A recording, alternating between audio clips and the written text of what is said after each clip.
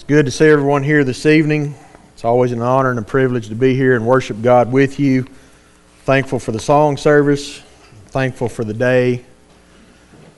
Very thankful for the words that Callan had this morning.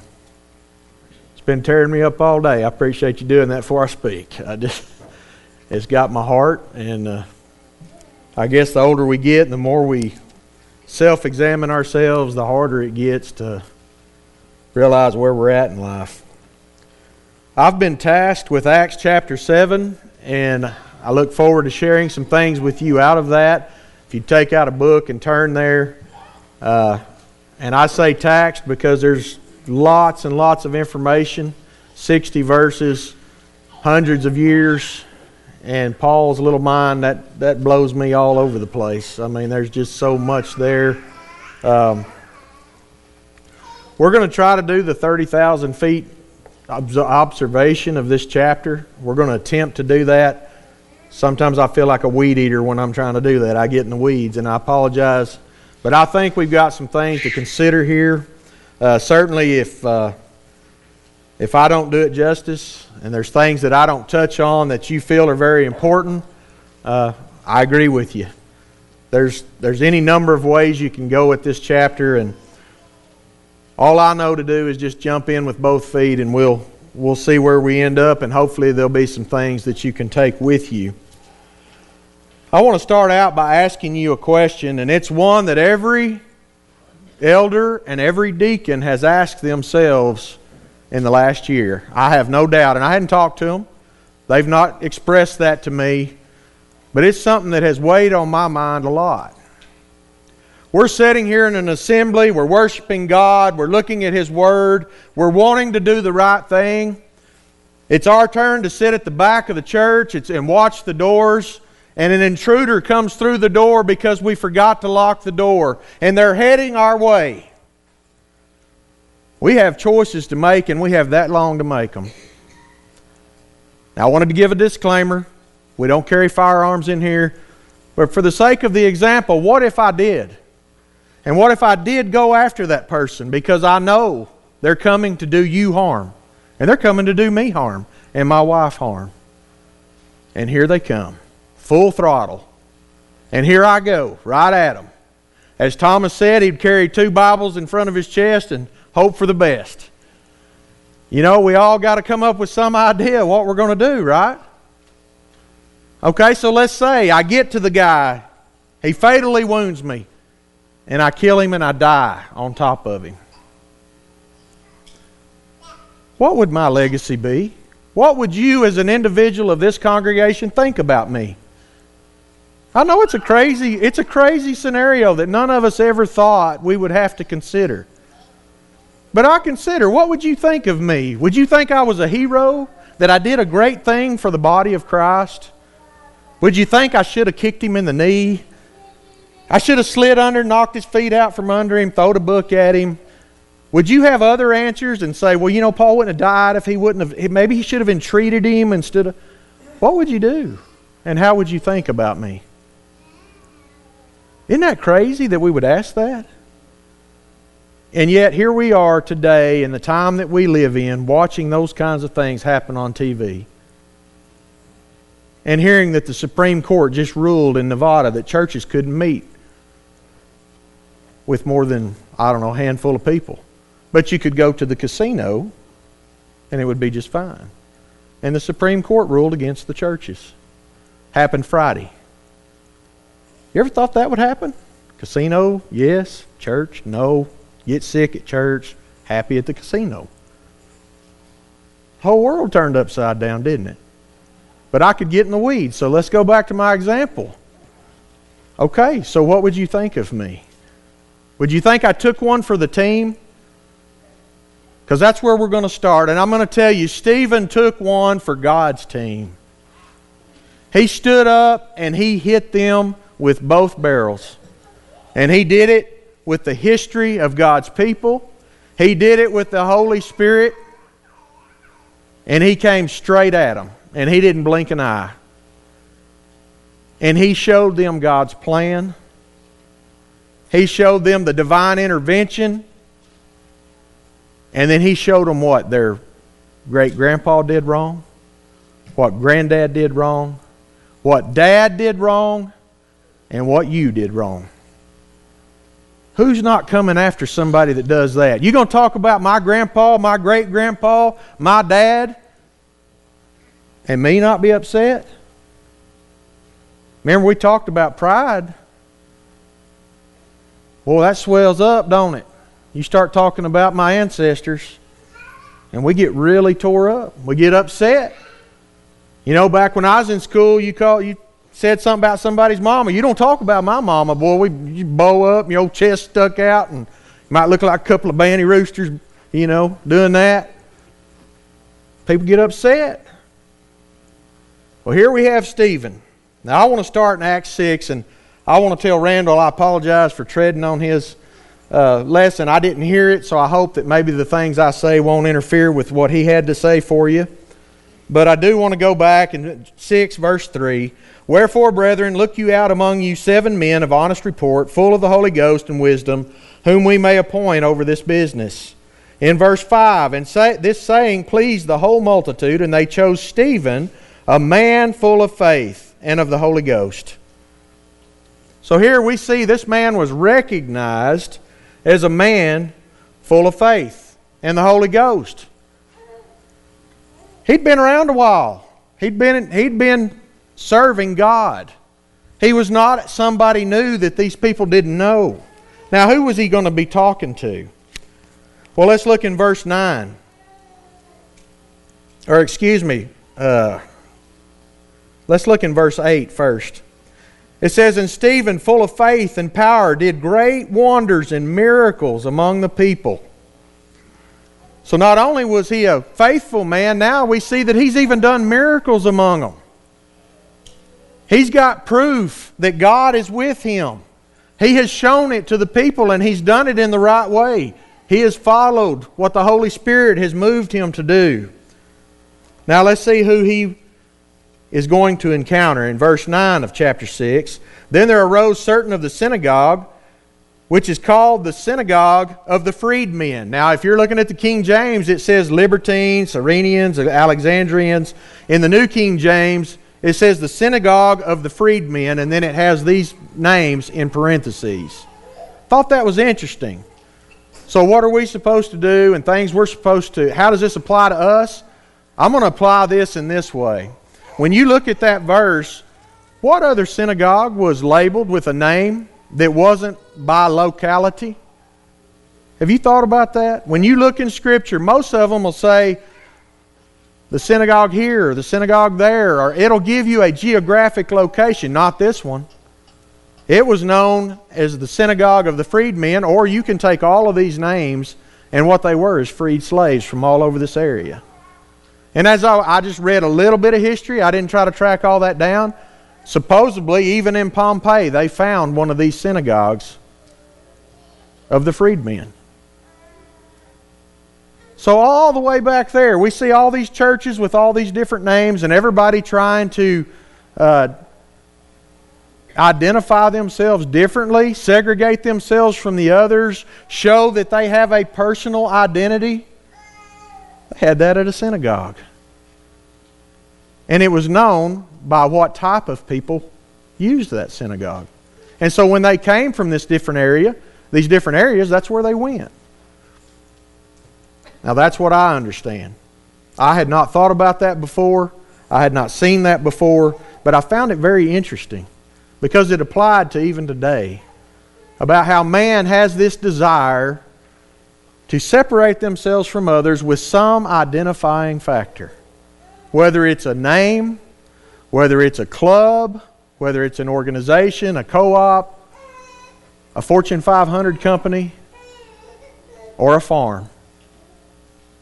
We like that, don't we? Okay, so now we have these freed slaves from this synagogue are going to go task head to head with Stephen. Okay, so I hope that isn't too muddy. Let's see here. Sorry.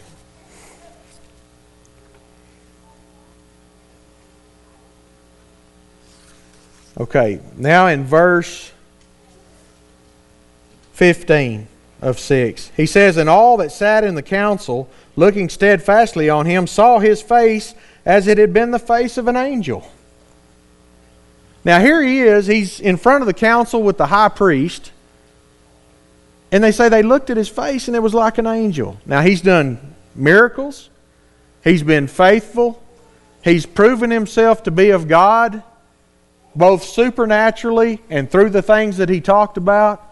And now he's before the council, and they said his face looked like an angel. And what do we do in chapter 7, verse 1? The high priest says, "All these things you've been accused of, is that so? Stephen, is that so? You ever been insulted? You think that might have been an insult to Stephen? You reckon?" I had a guy on a job accuse me one time of stealing 2 hours of time. And I'm going to tell you what, I was mad as I've ever been in my entire life. Probably shouldn't have been, but I was 20 years old and it just flew all over me. Not to mention I knew it was false. I had 3 bosses at that time, him and 2 others, and they were all tracking time. Well, he thought he had everybody's time down, and somewhere in the middle, I had billed 2 extra hours of time. Tore me up. Now, Stephen has just been accused of all these things that they've said about him in chapter 6. And he don't even blink an eye. He don't act offended. He starts down a long history lesson.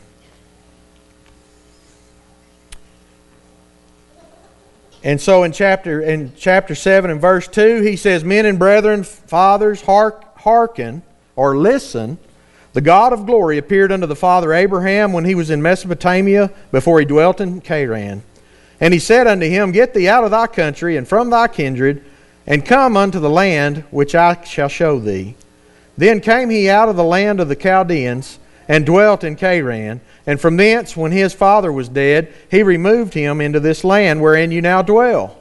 And he gave him none inheritance in it, no, not so much as to set his foot on, yet he promised that he would give it to him for a possession, and to his seed after him, when as yet he had no child.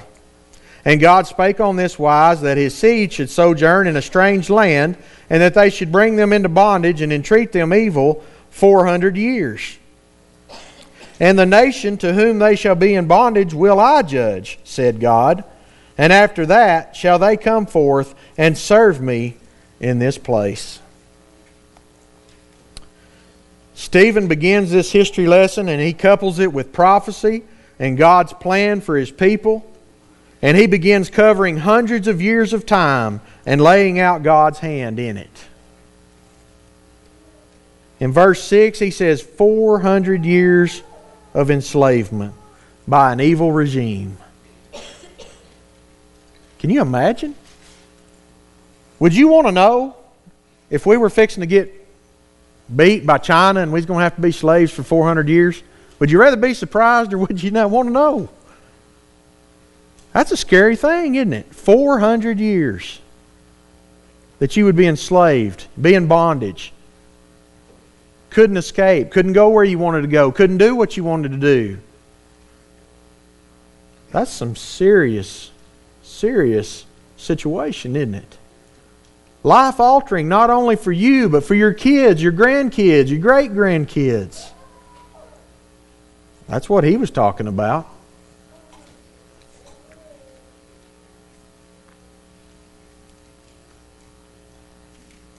Let's look at Isaiah 55 for just a moment. Isaiah chapter 55, verses 8 and 9.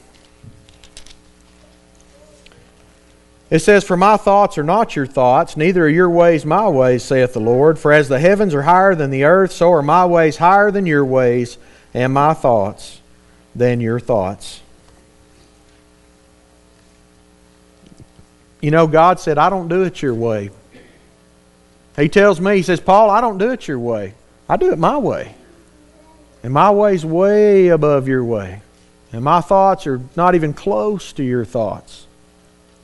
That's what He tells us. That as hard as we try to grasp the mind of God, we can't come close. We can't have the thoughts, and we can't put things together the way He did and does. You know, we don't have the ability to plan out several hundred years. Have you ever thought about that? Planning out several hundred years? We talk about kids, about setting goals, and then we get in college and we show them how. And then we go to classes on how to strategic plan. And we look at all kinds of different things man has come up with to devise a plan to the best of our ability. And you know what? When we look out 25 years, we're blurry. We're fuzzy. It's a tough sell to get somebody to look 25 years into the future. They don't want to do it. You know, in my job, I run into people all the time, and we talk about 25 years, and they say, Paul, man, I ain't even going to be alive then. What are we talking about 25 years? I hate that. It's too long. And they kick the dirt, and they don't like it. And they say, you know, I got a kid, might not even be alive by then. And they're just thinking about age. They're not thinking about accidents or anything else. That's a long time. You know, when we start thinking about going that long, it's all out of focus. That's a very long time frame. I'll give you an example. When I was 16, I decided that I was going to get married when I was 21. And I was going to have I was going to get married when I was 20. I was going to have a baby when I was 21. And by the time I was 25, I was going to be through having kids, and we were on it. We were going to farm 1,000, 1,500 acres. We were going to live on the farm in the middle of nowhere, and if I had 5 sections around me and no people, I was happy. That was going to be good. You know what was wrong with that? Is one day I woke up and I was 23 and I didn't have a wife. Kind of missed that, didn't I? And so 24, no wife. 25, no wife. And no kids. Just to clarify that. No kids.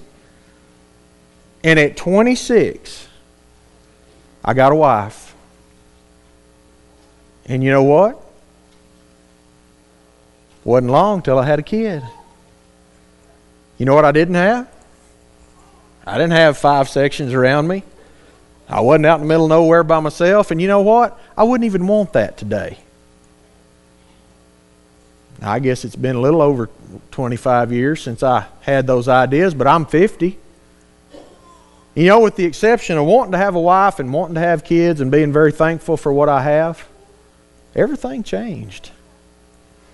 You see, we're terrible at looking that far out and really sticking to a plan and making it work for our entire life.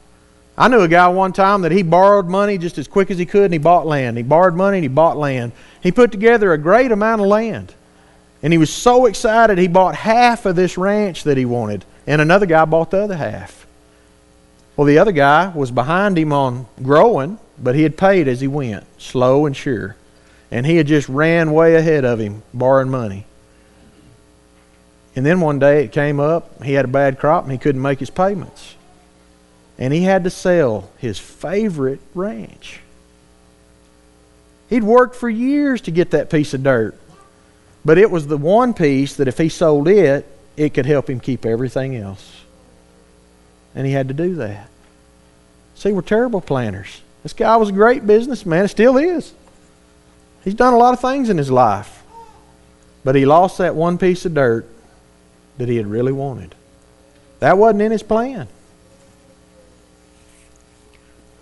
So how does this apply to us? We don't usually see plans of this magnitude. We're talking about a lot of years here that Stephen's laying out for them. And it's a very precise plan by God. It was prophesied about. It was delivered. And here Stephen is giving it to these people. But you know, we live in a time when we want answers now, don't we? We want our answers right now.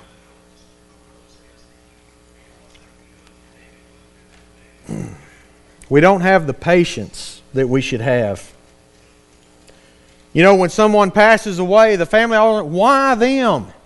They were such a good person. Why?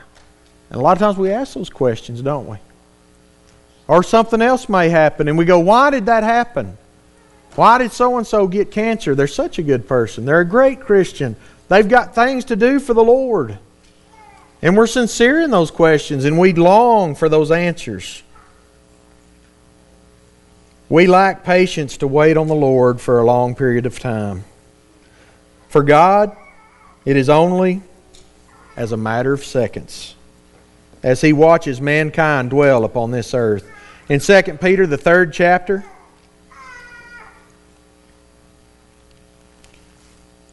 2 Peter chapter 3 and verse 8, it says, "But beloved, be not ignorant of this one thing, that one day is with the Lord as 1,000 years, and 1,000 years as one day. The Lord is not slack concerning His promise, as some men count slackness, but is long-suffering to usward, not willing that any should perish, but that all should come to repentance." You see, the Lord don't look at time the way we do. He can see ahead of time. He can see behind time. He can see all the way around time. He can stop time. God can do whatever He wants. He lives outside of the parameters that you and I live in. And sometimes we get impatient with His plan. But you know, God is very optimistic with mankind. We see in verse 9 that He's long-suffering. He doesn't want anyone to be lost. He wants to be long-suffering toward us as He looks for us to repent. Just as He did in Acts chapter 7 when Stephen was teaching these people, the purpose of that teaching was repentance. Accept the new way.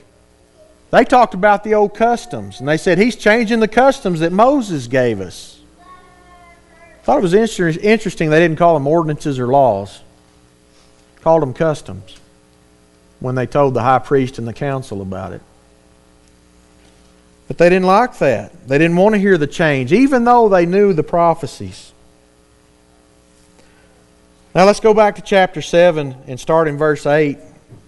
He says, "And He gave him the covenant of circumcision, and so Abraham begat Isaac and circumcised him the 8th day. And Isaac begat Jacob, and Jacob begat the 12 patriarchs. And the patriarchs, moved with envy, sold Joseph into Egypt, but God was with him. And He delivered him out of all of his afflictions, and gave him favor and wisdom in the sight of Pharaoh, the king of Egypt. And he made him governor over Egypt and all his house. Now there came a dearth over all the land of Egypt and Canaan, and great affliction, and our fathers found no sustenance. But when Jacob heard that there was corn in Egypt, he sent out our fathers first.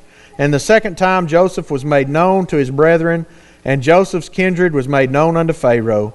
Then sent Joseph and called his father Jacob to him, and all his kindred, 70 souls. So we see that Joseph went down to Egypt by himself, and we know he was sold into bondage. Can you imagine being sold out by your own family? It happens. There's people in the world you can run in today that have had that happen to them. That's what happened. And then there was all these terrible things that were happening around Joseph, but God was with him, and He delivered him. And as they went down and his family came into Egypt, they were a tribe of 75 people. 75. And these are the people that God promised He would make a great nation. When they came out of Egypt, there were several million, but that was after 400 years of bondage. You think we have the focus to really comprehend even 400 years, much less the whole story that's being given here? 400 years of bondage. And then they came out several million. And then the way we read the Bible sometimes, we don't realize there's stops in there where great periods of time pass. And this is one of those times where there was a lot of time here when they went down as 75 souls, and then they came out. And I want to notice that when they came out, let's look back in verse 7. "And the nation to whom they shall be in bondage will I judge, said God. And after that they shall come forth and serve me in this place." So He makes reference to this 400 years was preparing them to come back and serve God and do the right thing. Is that what happened? Is that what they did? Actually, they made idols. They worried about Moses. He went up on the mountain and it didn't work out, did it? They didn't serve him after they left Egypt. They got scared. They decided to go back to what they had learned in Egypt, to man's teachings and man's ways. And it was a difficult time. But God persevered, and God continued to put the truth in front of them. And many of them did turn from their wicked ways and follow Him. Now let's look at verse 18. He says, "Till another king arose, which knew not Joseph. The same dealt subtly with our kindred, and evil entreated our fathers, so that they cast out their young children to the end that they might not live. In which time Moses was born, and was exceeding fair, and nourished up in his father's house 3 months. And when he was cast out, Pharaoh's daughter took him up, and nourished him for her own son. And Moses was learned in all the wisdom of the Egyptians, and was mighty in words and deeds." I want to notice, Moses was brought up as an Egyptian, wasn't he? It says he was mighty in words and deeds. He was out doing great things for the royal family. He was well learned and educated in their teachings. And you know, that was a big deal for him. And he was living it up. You know, he was 40 years old when he decided to go see God's people. That means he was on the earth 40 years before that crossed his mind and was placed in his heart. That first 40 years, he was living the good life. Riches, education, power, family support. Good job. Doing great. Keep it up.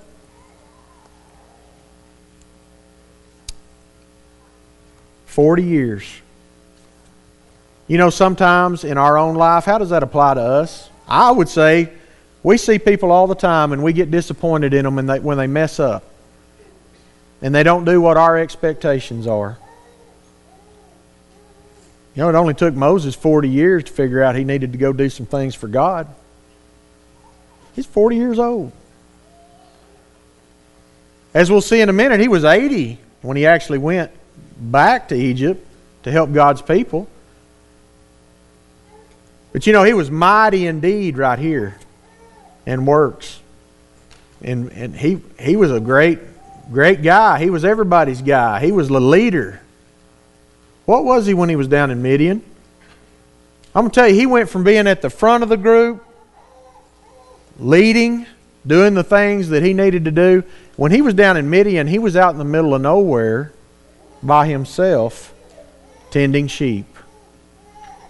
You think he'd been beat up a little bit with the decision that he made to kill the Egyptian over there?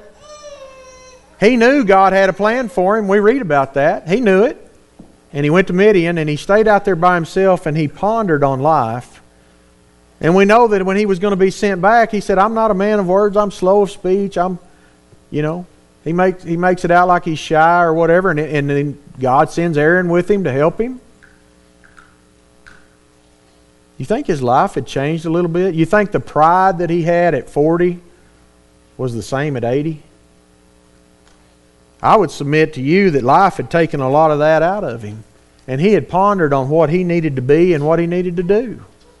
And now he was being tasked. He was ready for the task that God had asked him to do, and that was to go back and lead his people out of bondage. So let's read 23 to 29. "And when he was full of 40 years old, it came into his heart to visit his brethren and the children of Israel. And seeing one of them suffer wrong, he defended him and avenged him that was oppressed and smote the Egyptian. For he supposed his brethren would have understood how that God by his hand would deliver them.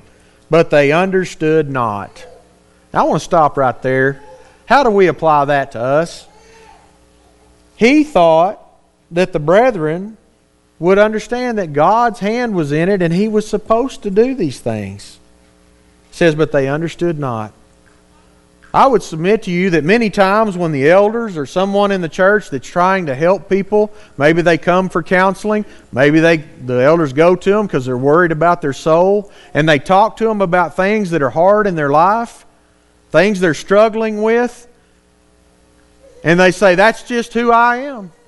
That's too bad. I can't do that. I can't change. I cannot. What they're really saying is, I will not. I will not change. All the while, the people that are trying to help love that person. They care for those souls. They want you to be successful in life. They want me to be successful in life. But correction's difficult, isn't it? If we're having to be corrected. Or if we're asking for someone to show us the corrections that we need to make and then denying that those are the things that need to happen. You ever been there? You ever been in those shoes? I can't say I've done everything right. I can certainly say I've been corrected before on something, or this or that, or many things. So the question is, how do we accept that? Do we suppose that they're against us, or do we give them credit for being for us? I would submit to you that we're here for one another. We love one another. We care for one another, and God has tasked certain people in His congregation with watching over you, watching out for your good, caring for the souls of you and yours, and trying to help you get back on track when you fall off. We need to remember these things because the Bible teaches over and over that man rejects those things. Man's nature is to say, no, I'm not going to. I can't. It's impossible. But with God, all things are possible. You know, we think about Moses and that next 40 years. He's out there with those sheep. And then he knows God has the plan for him at 80. And he still trembles at the voice of God when it speaks to him from the bush. He knew in his heart, he already knew that God was going to come back to him and have something for him to do. And he wouldn't even look at the bush. It scared him to death. I want to ask you, on Judgment Day, are you and I going to say, Lord, I can't and I won't, and I'm not going to? Or are we going to submit and bow down and worship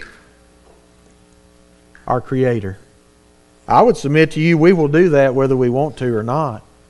While it is our choice to reject good counsel today, it will not be our choice on that day. You know, some of the things that would have been hard for Moses to do what God asked him to do at 40, sometimes that's the same for us today. You know, the danger of pride and being puffed up is very tempting when we're young.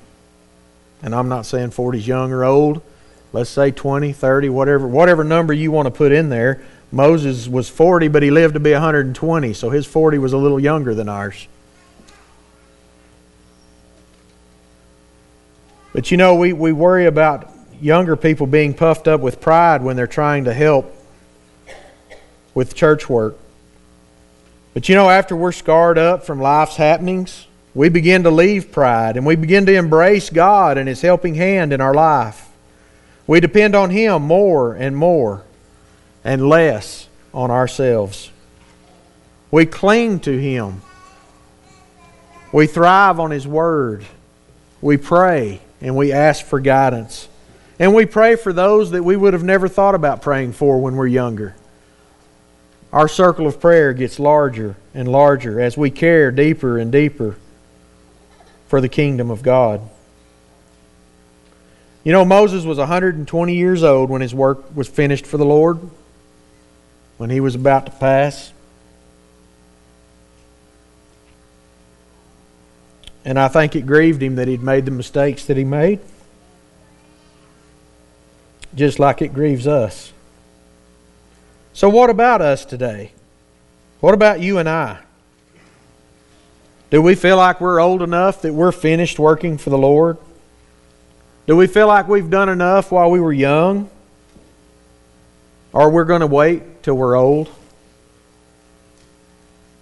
Or do we still have work to do? Do we resist, or do we embrace God's work that He has given for you and I to do? We all have different tasks that God wants from us. We all have different parts that we play in His kingdom. But you know, He takes off down in verse 30. And I'm jumping through the story of Moses there. We all should be fairly familiar with that.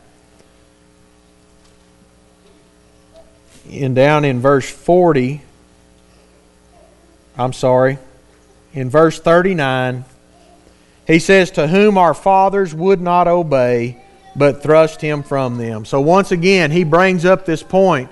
Your ancestors, my ancestors, refused to do the right thing. He points that out to them again. And then he goes through how they went back to the idols. In verse 40 he says, saying unto Aaron, make us gods to go before us, for as for this Moses, which brought us out of the land of Egypt, we wot not what has become of him. And they made a calf in those days, and they offered sacrifice unto the idol, and they rejoiced in the works of their own hands. And then God turned and gave them up to worship the host of heavens. As it is written in the book of the prophets, O ye house of Israel, have you offered to me slain beasts and sacrifices by the space of 40 years in the wilderness? Yea, ye took up the tabernacle of Moloch, and the star of your god Remphan, figures which ye made to worship them, and I will carry you away beyond Babylon. Not a very pretty picture, is it, that he's painting for these folks?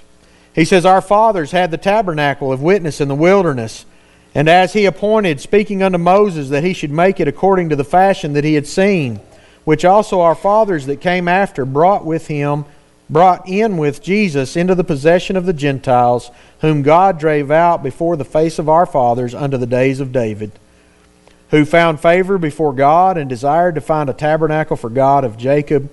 But Solomon built him a house. Howbeit the Most High dwelleth not in temples made with hands, as he saith to the prophet, heaven is my throne, and earth is my footstool. What house will you build me, saith the Lord? Or what is the place of my rest? Hath not my hands made all these things?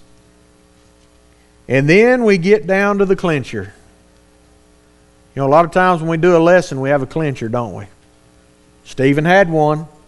He's already tuned them up pretty good. He's reminded them about their ancestors, and now he's just going to come straight down Front Street. He says, ye stiff-necked and uncircumcised in heart and ears, you do always resist the Holy Ghost, as your fathers did, so do you. Which of the prophets have not your fathers persecuted? And they have slain them which showed before of the coming of the just one, of whom you have been now the betrayers and murderers. So now he's already slapped great-grandpa, grandpa, you, and now he's saying you're a murderer. That's the message. You guys are murderers. We're murderers. That's what he said. They didn't like that very good, did they? We don't like that, do we? When somebody calls us something, even if they're right, we don't like it. In ball games and stuff, we have to have rules that says you can't do that, so people don't end up beating up each other up in the middle of the court. You got to tame your tongue. Stephen gave it to them both barrels, and he had the Holy Spirit with him, and there wasn't anything wrong in what he said, but it was very straightforward. Who have received the law by the disposition of angels and have not kept it. He said, you've been given the law, but you ain't kept it. You hadn't done it. When they heard these things, they were cut to the heart, and they gnashed on him with their teeth. But he, being full of the Holy Ghost, looked up steadfastly into heaven, and saw the glory of God, and Jesus standing on the right hand of God, and said, Behold, I see the heavens opened, and the Son of Man standing on the right hand of God. Now he's already hammered them. They're already so upset. They're on top of him. And he says, I see the Son of God on the right hand of, I'll get it here in a minute. The Son of Man standing on the right hand of God. And they just couldn't take it anymore. They just came unwound. Like these crazy people we see on TV burning stuff to the ground. They just ran on him and gnashing on him. And he cried out with a loud voice. They cried out with a loud voice and stopped their ears and ran upon him with one accord. And they cast him out of the city and they stoned him. And the witnesses laid down their clothes at a young man's feet whose name was Saul. And they stoned Stephen, calling upon God and saying, Lord Jesus, receive my spirit. And he kneeled down and cried with a loud voice, Lord, lay not this sin to their charge. And when he had said this, he fell asleep. So as we get down to the end here, we see that it was an ugly picture. He had given them the truth. They didn't want to hear it. They were upset about it. And then when he said that he saw the Son of Man, they just lost it. And they descended upon him like a bunch of locusts. They cast him out of the city and they killed him.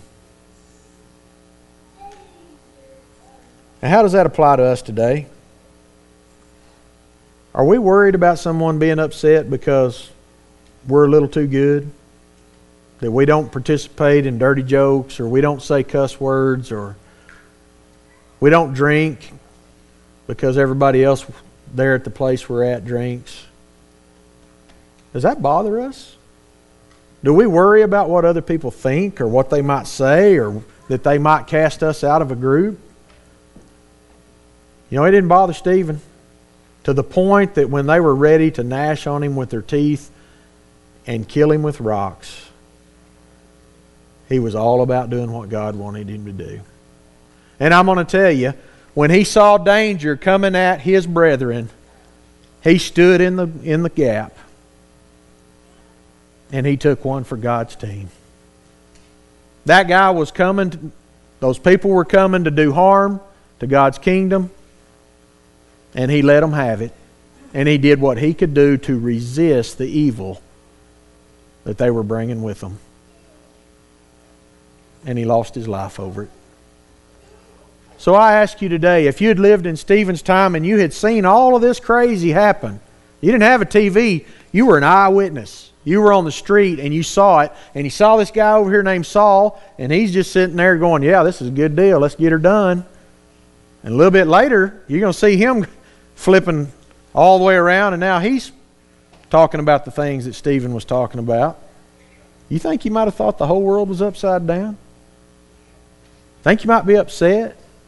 How would you feel towards Saul when he first came into the congregation for the first time and you saw him smiling while Stephen was killed?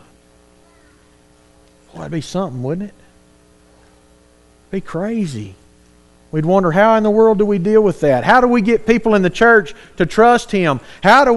Would you like to be an elder in that deal? Get to try to figure all that out and make everybody jail?